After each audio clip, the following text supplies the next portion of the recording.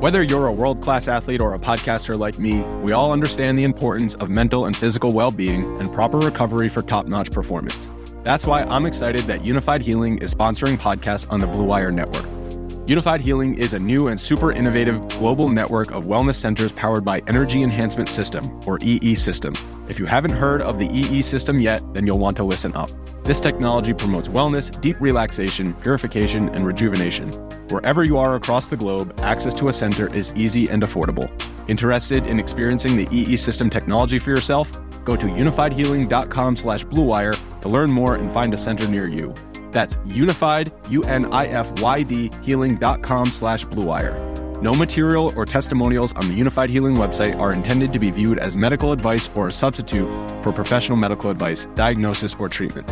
Always seek the advice of your physician or other qualified healthcare provider with any questions you may have regarding a medical condition or treatment and before undertaking a new healthcare regimen, including EE System.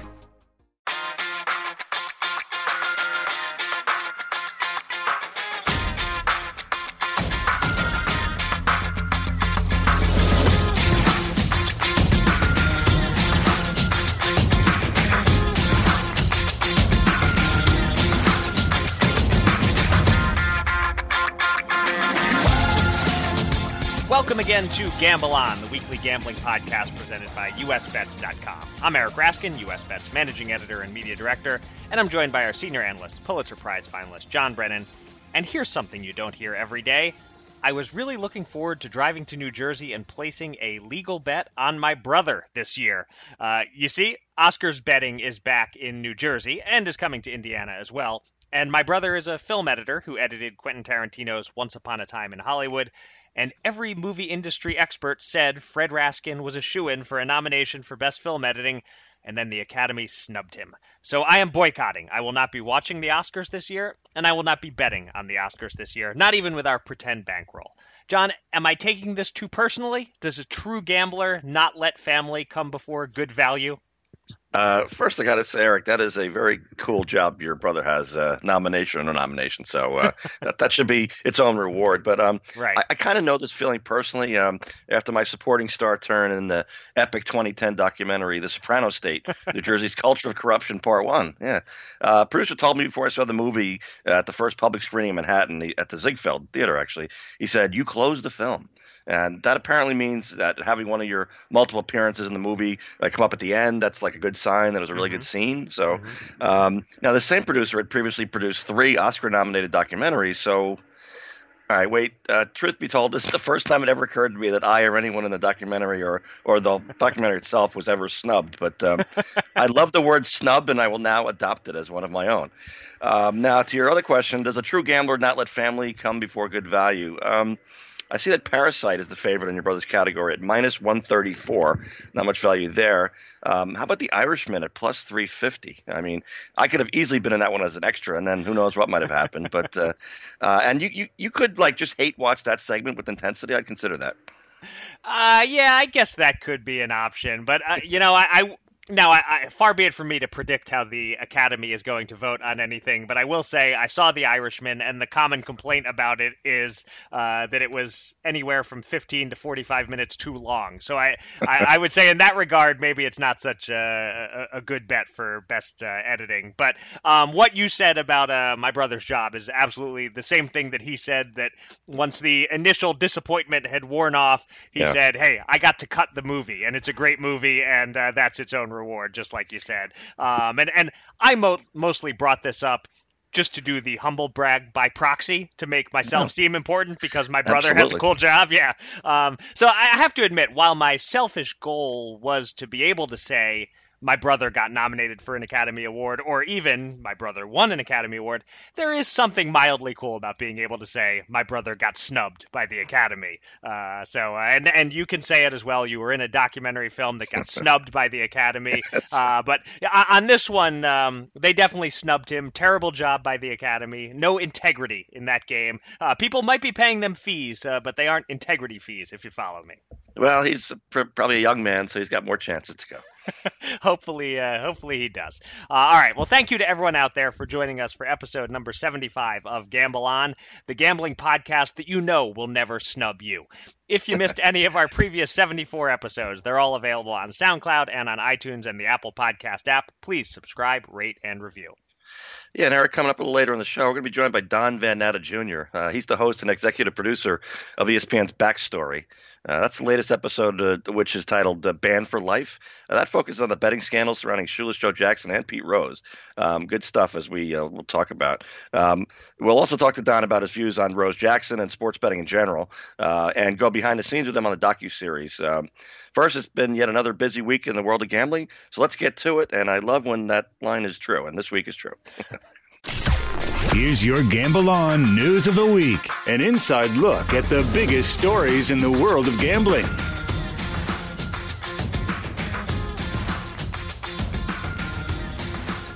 The biggest sports betting day of the year is fast approaching. As the Super Bowl matchup is set, it's the Kansas City Chiefs against the San Francisco 49ers 10 days from now in Miami. And already, Super Bowl betting stories are developing.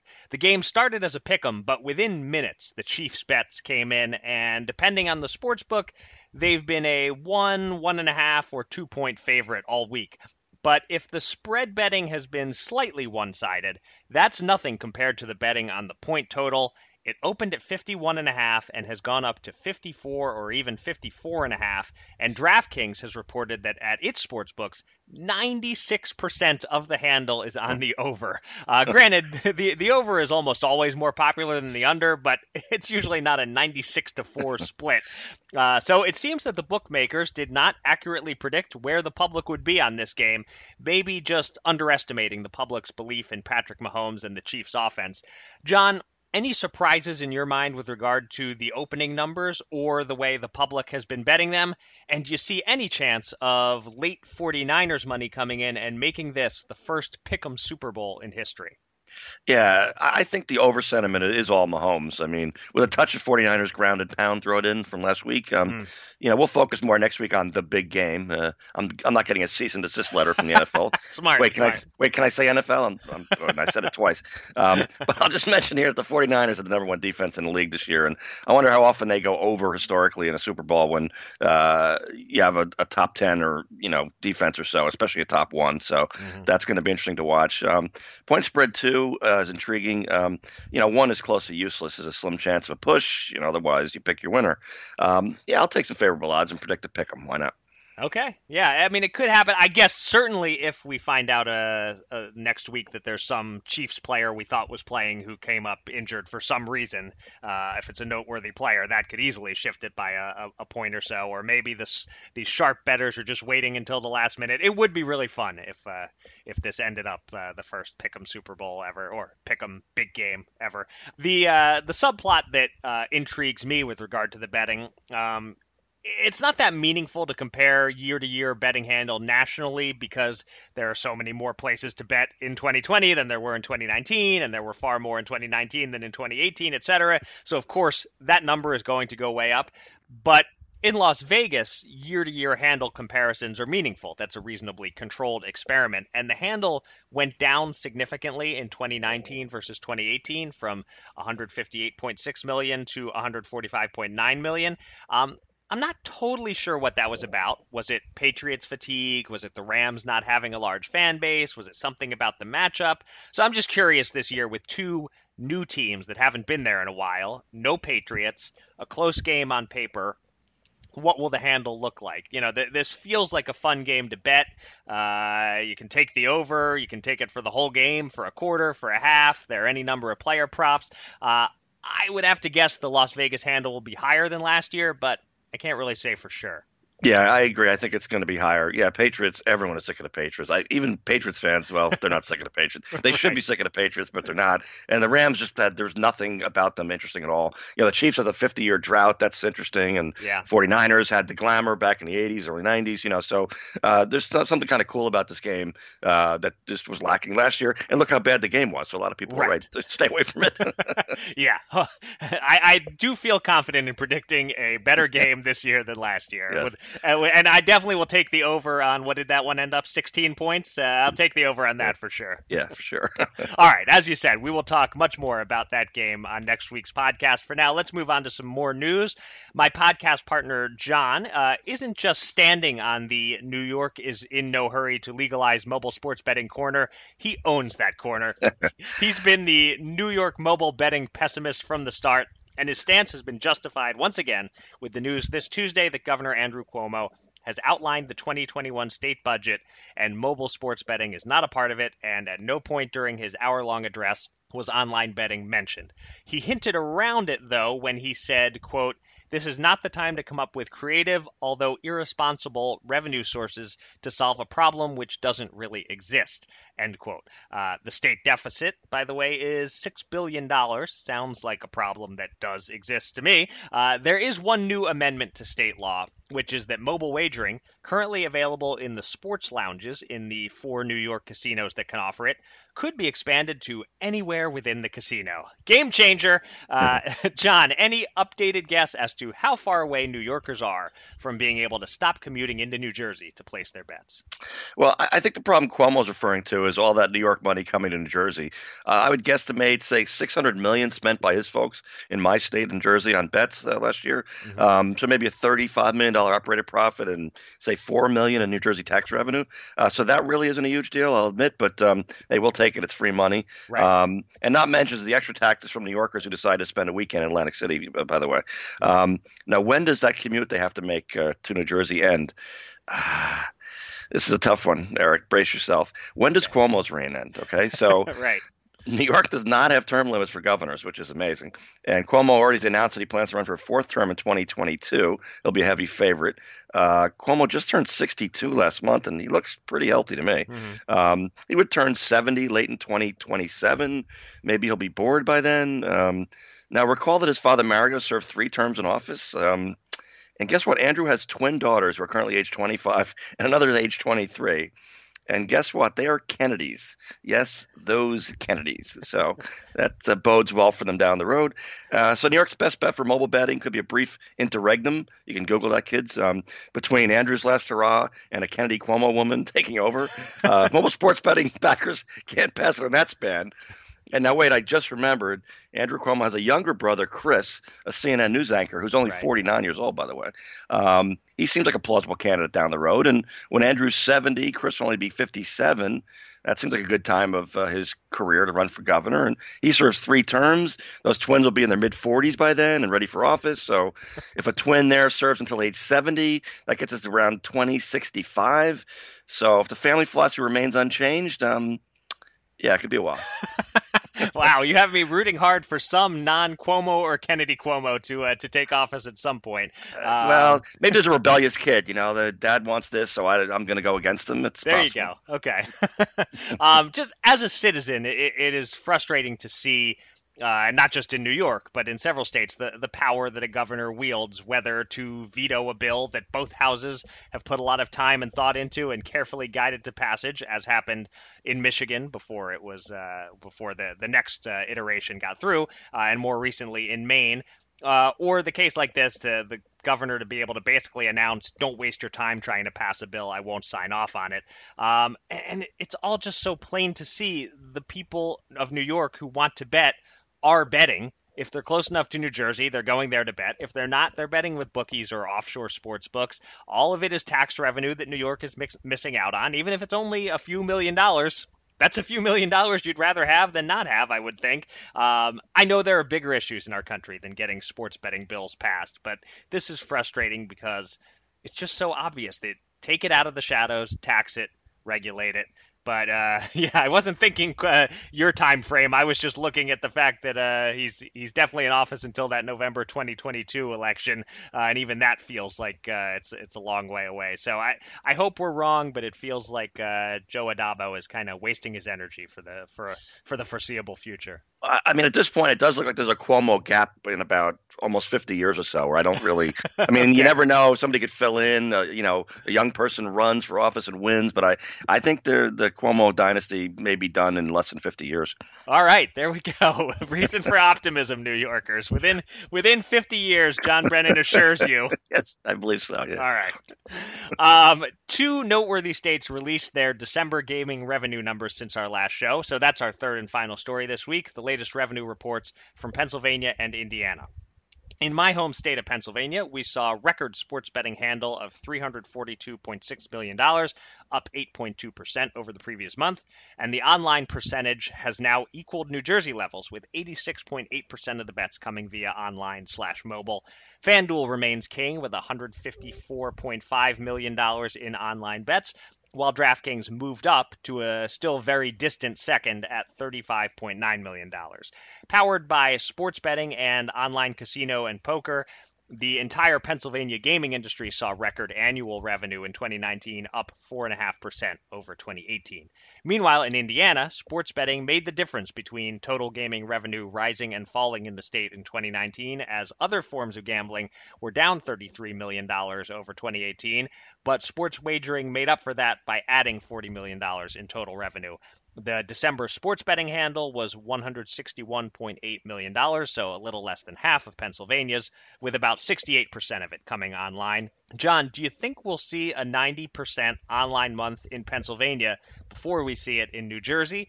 And is there anything else in these numbers that stands out to you? Well, that DraftKings monopoly that just kicked off in New Hampshire, that might sting FanDuel a little bit, but I think these ass-kicking Pennsylvania numbers probably help some medicine go down for them. I think they're going to be okay. Right. That Nevada-New Jersey tussle over the past 6 months or a year over who was the highest monthly sports betting handle, its days are numbered as the lumbering behemoth that is your Pennsylvania continues to slowly arise from its slumber, and they're going to come hard. Mm-hmm. There's going to be a new sheriff in town before the end of the calendar year, I think for sure. Okay. As for online handle of Jersey versus Pennsylvania, I think it depends in a way on the weather the next couple of months. Rutgers men's hoops is in the top 25 for the first time in decades, and Seton Hall's climbed, I think, into the top 10. So, with no legal wagering on those teams in New Jersey, a warm spell in March could lead to caravans from New Brunswick and South Orange heading to the Pennsylvania border, putting Pennsylvania over the top in mobile bets. Are you buying any of that, Eric?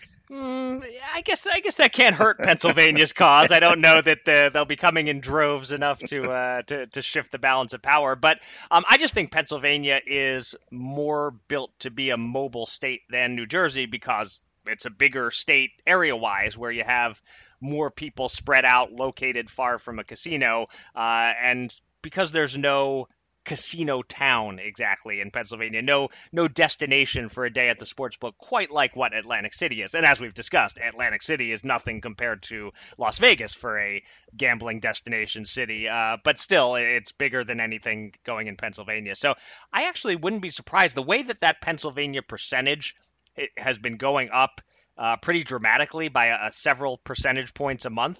I wouldn't be surprised if in the next 3 or 4 months Pennsylvania hits 90% mobile, especially you mentioned the weather. We have a real snowy month or something that nobody wants to go to the casinos. They could get there real soon. New Jersey has just been creeping along so slowly with that percentage that I would guess we aren't going to see 90% in New Jersey during any month in 2020. But I hadn't really thought about what you said about just Pennsylvania passing both Nevada and New Jersey in sports betting handle before the end of the calendar year. And you may well be right. They are really gaining a lot of steam.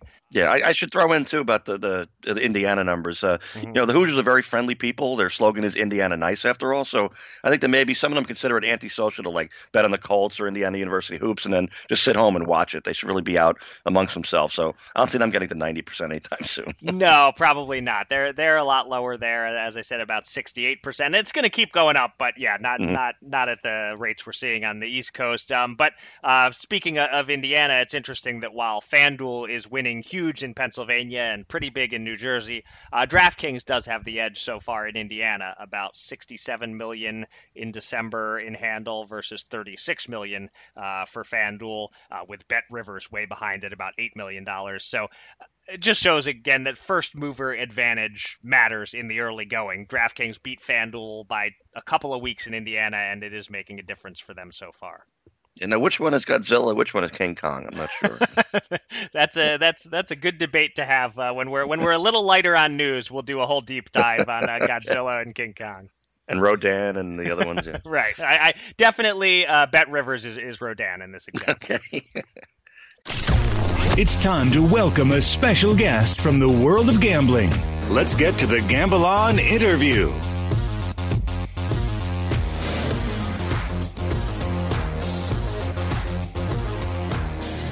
If by chance you did not catch this past Sunday's episode of the docuseries Backstory on ESPN, exploring the cases of Shoeless Joe Jackson and Pete Rose, both banned from baseball following betting scandals, do yourself a favor and find an upcoming rebroadcast or watch it on demand. It's tremendous, in both my opinion and that of my 10-year-old son, who watched it with me. And joining us now on the podcast to discuss these baseball betting scandals and their context within the increasingly legalized world of sports gambling is the host and executive producer of Backstory, veteran investigative reporter, and two-time Pulitzer Prize winner Don Van Natta. Don, welcome to Gamble On. Thank you, Eric. Great to be with you guys. So I thought about building up gradually to a question about your Pete Rose interview, but I'm just going to dive right in and start with that. I was struck by how you hung in there and got him to go from combative a couple of minutes in to cordial by the end. What can you tell us about the interview with Rose that we didn't see in the episode? And I'll ask a similar question to the one Pete asked you. Do you feel his punishment fits his crime? Well, first of all, Eric, it was unclear Pete Rose was even going to do the interview with us. He initially said no, and I went out to Vegas and saw him at the Mandalay Bay and persuaded him in person before our cameras were there to sit down with us. He just did not feel there was anything in it for him to do it. So then he agreed to do it, and then about a month later, in July of last year, we went and did the interview. And as anybody who sees Backstory, the episode, can tell, he's quite combative in the beginning. I'm asking him a lot of tough questions about 1989. He did not want to go there and was surprised that I was doing it. I was surprised he was surprised because the name of the show is Backstory, and obviously we wanted to, go back and go to a through line from a narrative from 89 all the way to today.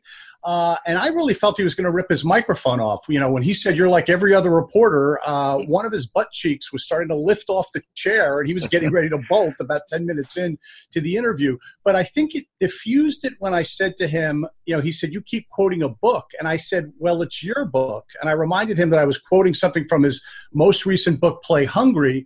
And I really think that diffused things. And he calmed down. And then I felt he made one of the more impassioned, persuasive cases on his own behalf why he should be forgiven. What wasn't in the interview, to answer your question about that, is he talked a lot about baseball today, and he was very careful not to offend Commissioner Rob Manfred, who he still hopes will someday reinstate him back into baseball and take him off the ineligible list.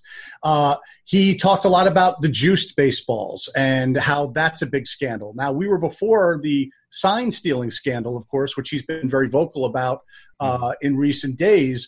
But the hypocrisy of baseball, the interest of the owners to cash in on gambling now, he talked about that. And if you watch the episode, you see that's our whole fourth act. We deal with Major League Baseball's embrace of legalized gambling now since the Supreme Court decision in May of 2018. And so Pete has strong feelings about that, but he sort of reined himself in to not be too critical of Manfred, to try to keep what he views as the door that's still slightly ajar with Manfred, although I think the door is completely shut and will never open to him, at least as far as Commissioner Manfred is concerned.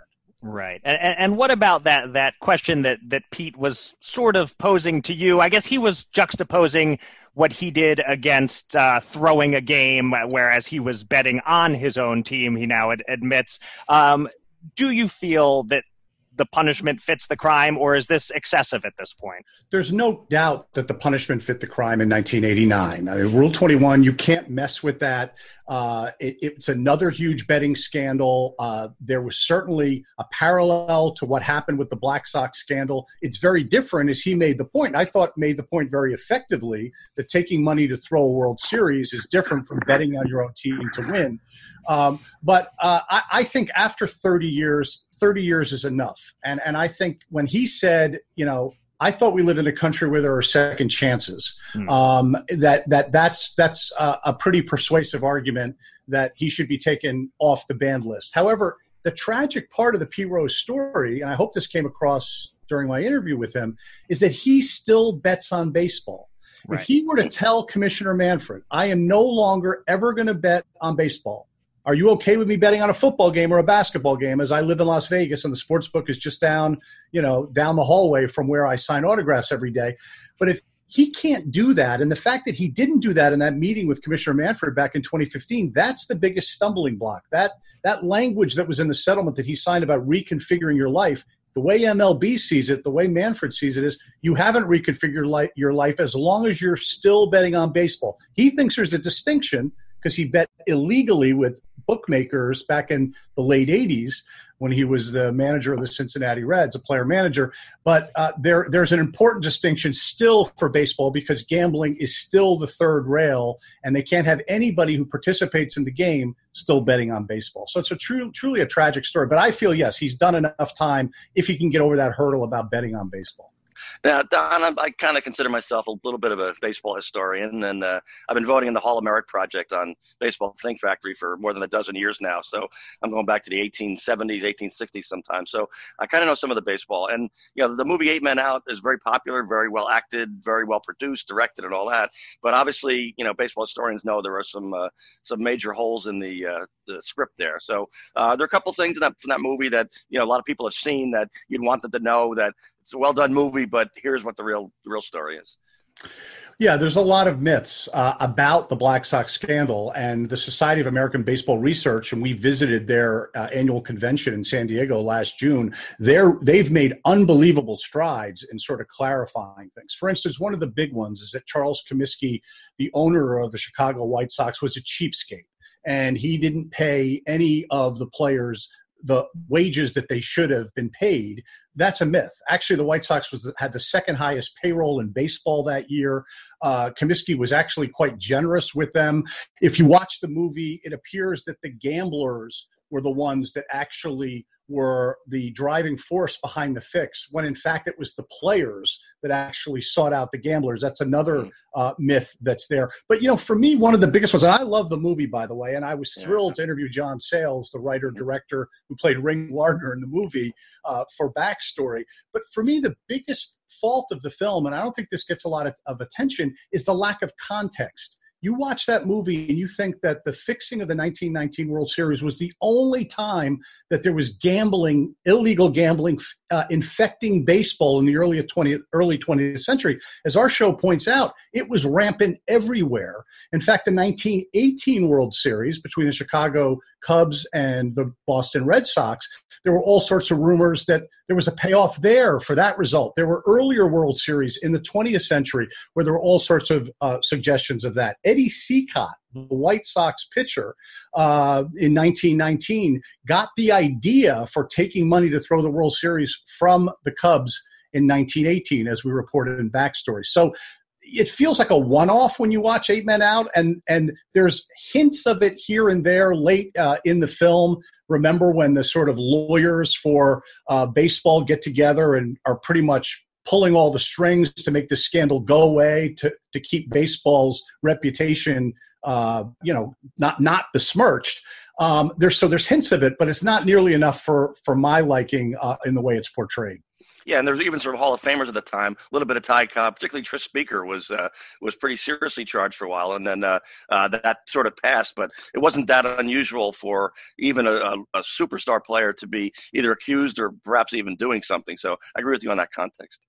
Yeah, it's the one thing that I really wish there had been more about it. But look, the film is fantastic. It might be my favorite sports movie. It's why I love the Black Sox scandal so much. And as we point out in Backstory, it really portrays Shoeless Joe Jackson as an unwitting victim that got swept up in this scandal, didn't want any part of it whatsoever. And America really sympathized with Shoeless Joe and took up his cause in a meaningful way with petitions and making the argument to Major League Baseball, to the point where Commissioner Bart Giamatti was on the verge of possibly taking Shoeless Joe off the ban list.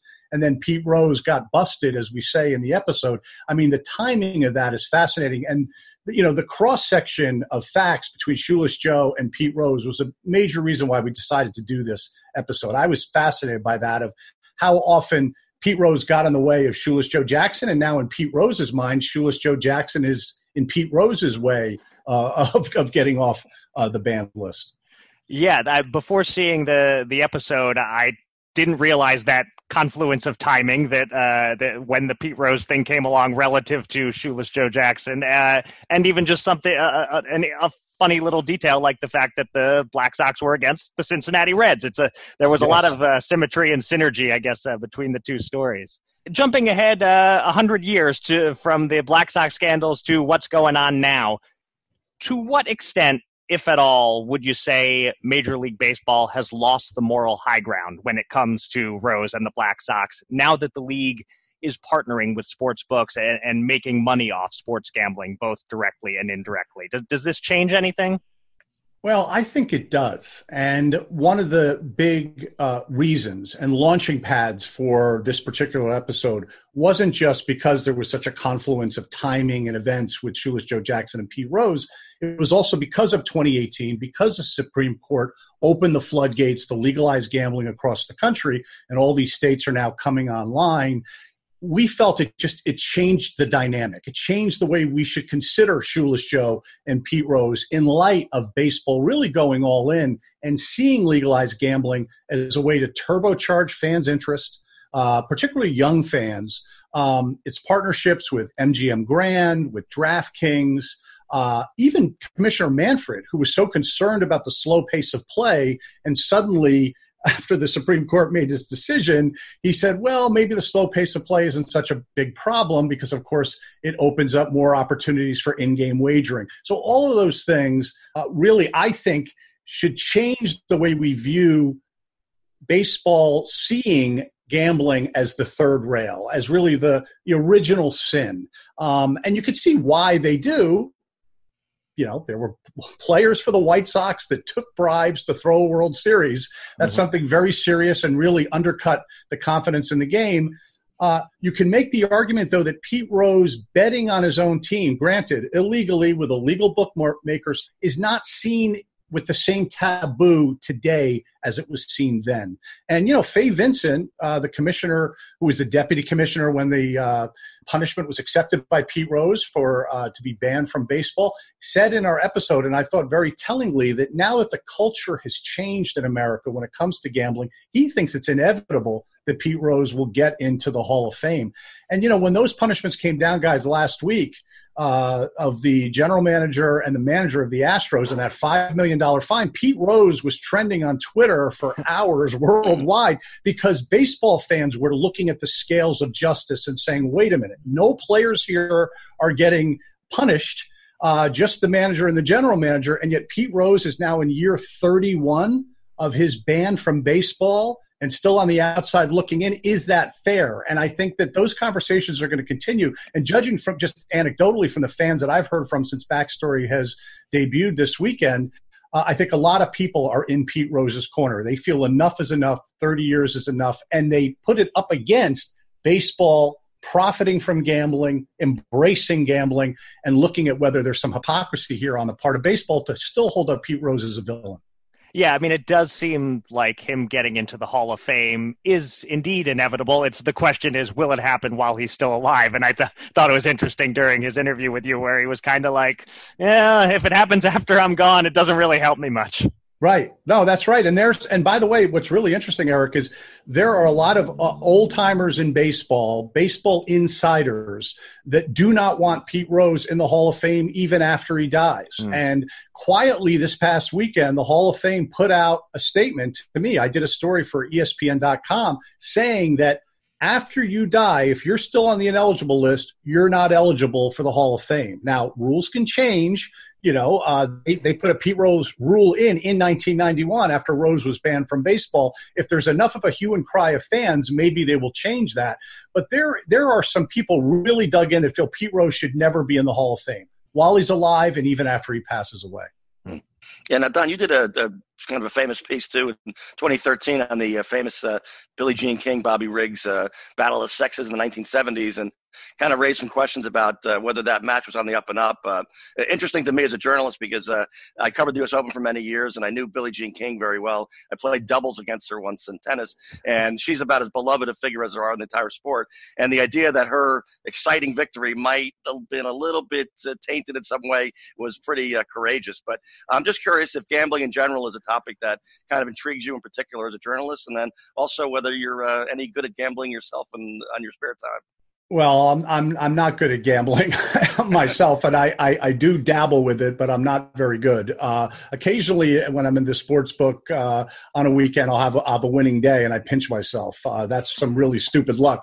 But to your question, John, I mean, first of all, that story was one of the toughest stories I had to do, and you're right. Billie Jean King is a beloved figure, but it came through a tip from somebody who had suggested to me that he heard prior to the Battle of the Sexes matches some very notorious gamblers in this country talking about Bobby Riggs bringing them this idea that he was going to throw a match with Margaret Court, who was then the number one ranked player in the world. And Bobby Riggs did beat Margaret Court, not throw it against Margaret Court, play Margaret Court, beat her, but then throw the match against Billie Jean King because he was in deep debt to illegal bookmakers.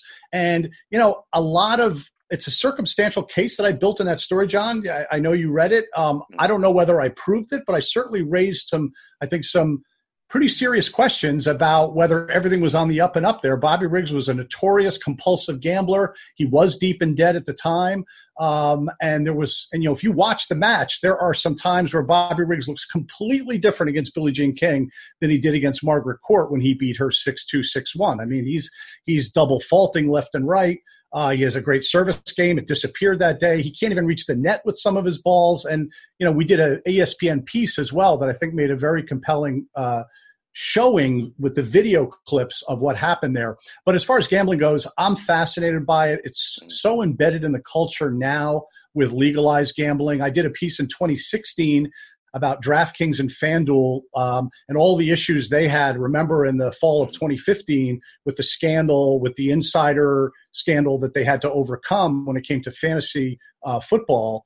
And of course now, everything has changed and they're in the sports book business and they're doing quite well. But I did an in-depth story about FanDuel and DraftKings when they were really struggling and how they were trying to make it while competing against each other back in 2016. So I love gambling as a subject. It's one that if there's more opportunities with backstory down the road with our future episodes, I'll certainly seize it as a chance to do because it's so important to sports, as Faye Vincent said. And there's many opportunities to do really interesting work in that arena. Yeah, gamblers are catnip to journalists. I got to be honest. They're fascinating people.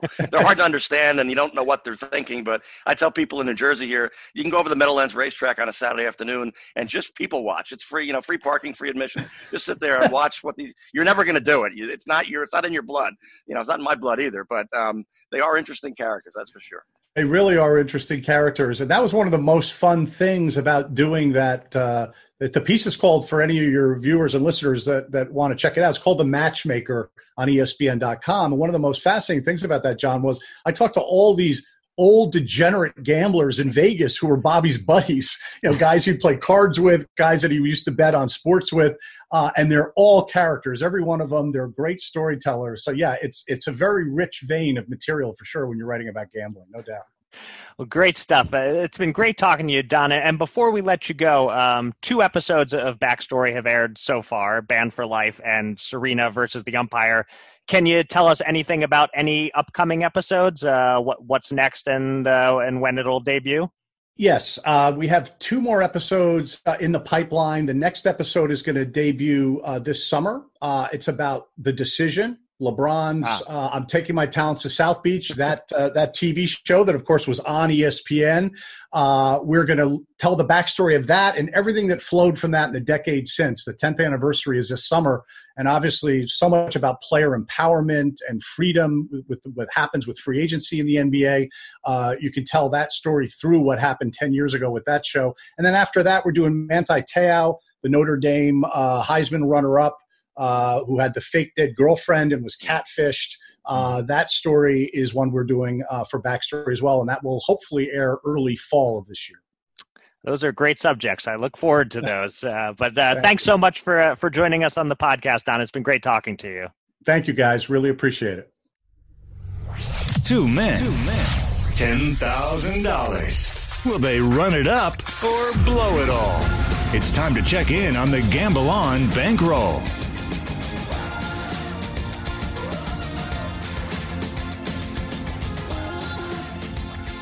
We'll do things a little out of order this week since we have a week off before we have to make our final NFL picks of the season.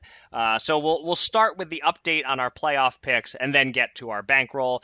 John was 6-2 and I was 5-3 through 8 games. And we were both wrong about the Packers covering 7.5 points, but we disagreed on Chiefs-Titans. John picked Tennessee, I picked Kansas City, so I got that one, meaning we're tied, both 6-4 heading into the Super Bowl. So we're both assured winning records, but if we get the Super Bowl wrong, 6-5, we're barely beating the VIG. So our Super Bowl picks are important, and we will make those next week. Now we update our betting bankroll.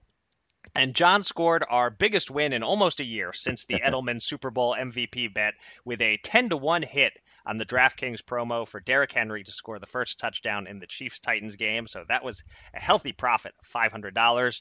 We lost $100 on our Jason Kokrak golf bet, though. Yeah, didn't come close, did he, John? No, he didn't. And we lost $110 on Mahomes for most passing yards, thanks to the Chiefs keeping the ball on the ground in the fourth quarter and Aaron Rodgers airing it out for Green Bay. But we won $100 back with the Kawhi Leonard over bet in last Thursday's game. Add it all up, and we won $390, which almost puts us back in the black. We're below our starting stack by just $100. We also have $885 on hold in futures bets, which leaves us with $9,015 available to bet this week. And I'm up first. And I'm going to try for more long shot Super Bowl MVP magic. Last year, of course, I put $20 on Julian Edelman at a ridiculous 50-1, when there was clearly a path to him winning the award that was a higher percentage chance than those odds indicated. This year, not as big of a long shot, but 49ers tight end George Kittle is available at too high a price. He's about $1,600 or $1,700 at several books, which I think is a little high, but he's all the way up at plus 2,200 at PointsBet. Look, if the Chiefs win the game, there's about a 90 to 95% chance Mahomes is the MVP. If the Niners win, it's wide open. Garoppolo is not going to be asked to carry the load. The running backs play a big role, but that role gets spread among the three of them if they're all healthy. The defense certainly plays a role, and Kittle is no doubt the best pass catcher on the team. If the Niners win and Kittle has 100 yards receiving and a touchdown or two, and Garoppolo's numbers aren't that great, that's your formula right there. It's basically the Edelman formula.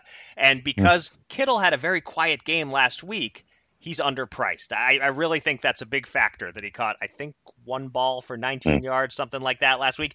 If he had had his usual 7 catches for 90 yards against the Packers, I think he'd be about plus 1,000 or plus 1,200 for Super Bowl MVP. But one quiet game and the books forget how dominant he can be, so I'll gladly risk $30 to win $660 on Kittle. All right. Well, first, I have to say I'm glad I insisted to our subscribers last week that I was not good enough to be in that 13-4-1 streak and 53-35-5 this season. Is ridiculous. I don't mind the Titans miss at all, frankly, but the Packers were the prototypical team I pounded against all year. Literally the worst 13-win team in NFL history by any measure. That shiny object, 7.5 points, just lured this sucker right in, though. And at least I felt a sense of dread coming into Sunday for that game, so that's a good sign. Okay. But I'm thinking of writing a song about that whole weekend disaster, and the working title is "The Man Who Fell to Earth." And now, not bad. I'll just say about the Packers that they did have a shot at that backdoor cover. It looked like it was going to be possible at one point in the middle of the fourth quarter, but so did the Titans, actually. Right, true. Now, I gotta say, Kittle's, he's only plus 1,600 on DraftKings, so nice value. And once again, you've laid out a great argument for him. Tune in next week as I figure out what to do regarding my Chiefs bet from last month to win the Super Bowl 11 to 1 odds, right? Yep. But for now, let's look at the futures for me too. How about Tyreek Hill at plus 2,000 for me, 30 to win 600? I agree with you mainly on Mahomes, but Hill is the guy. He could do something big on special teams. He might even do that. And he's a dominant receiver. He might catch a couple of screen passes that he turns into 80-yard touchdowns, and that would give him at least a puncher's chance at the MVP. That's a good call. He is the kind of guy who can he can do absolutely nothing. He could finish the game with like one catch for 12 yards. You wouldn't be shocked to see that. Or he could absolutely go like 2 touchdowns, a big punt return, 150 yards receiving, and even if Mahomes has a good game, they give it to Hill. I think, as a long shot guy, that's not bad. For my second bet this week, it'll actually be my second and third bets, as I'm going to make a pair of boxing upset bets. This Saturday night on Showtime, the opening bout of a triple header sees a meeting of undefeated prospects, Stephen Fulton and Arnold Hagai.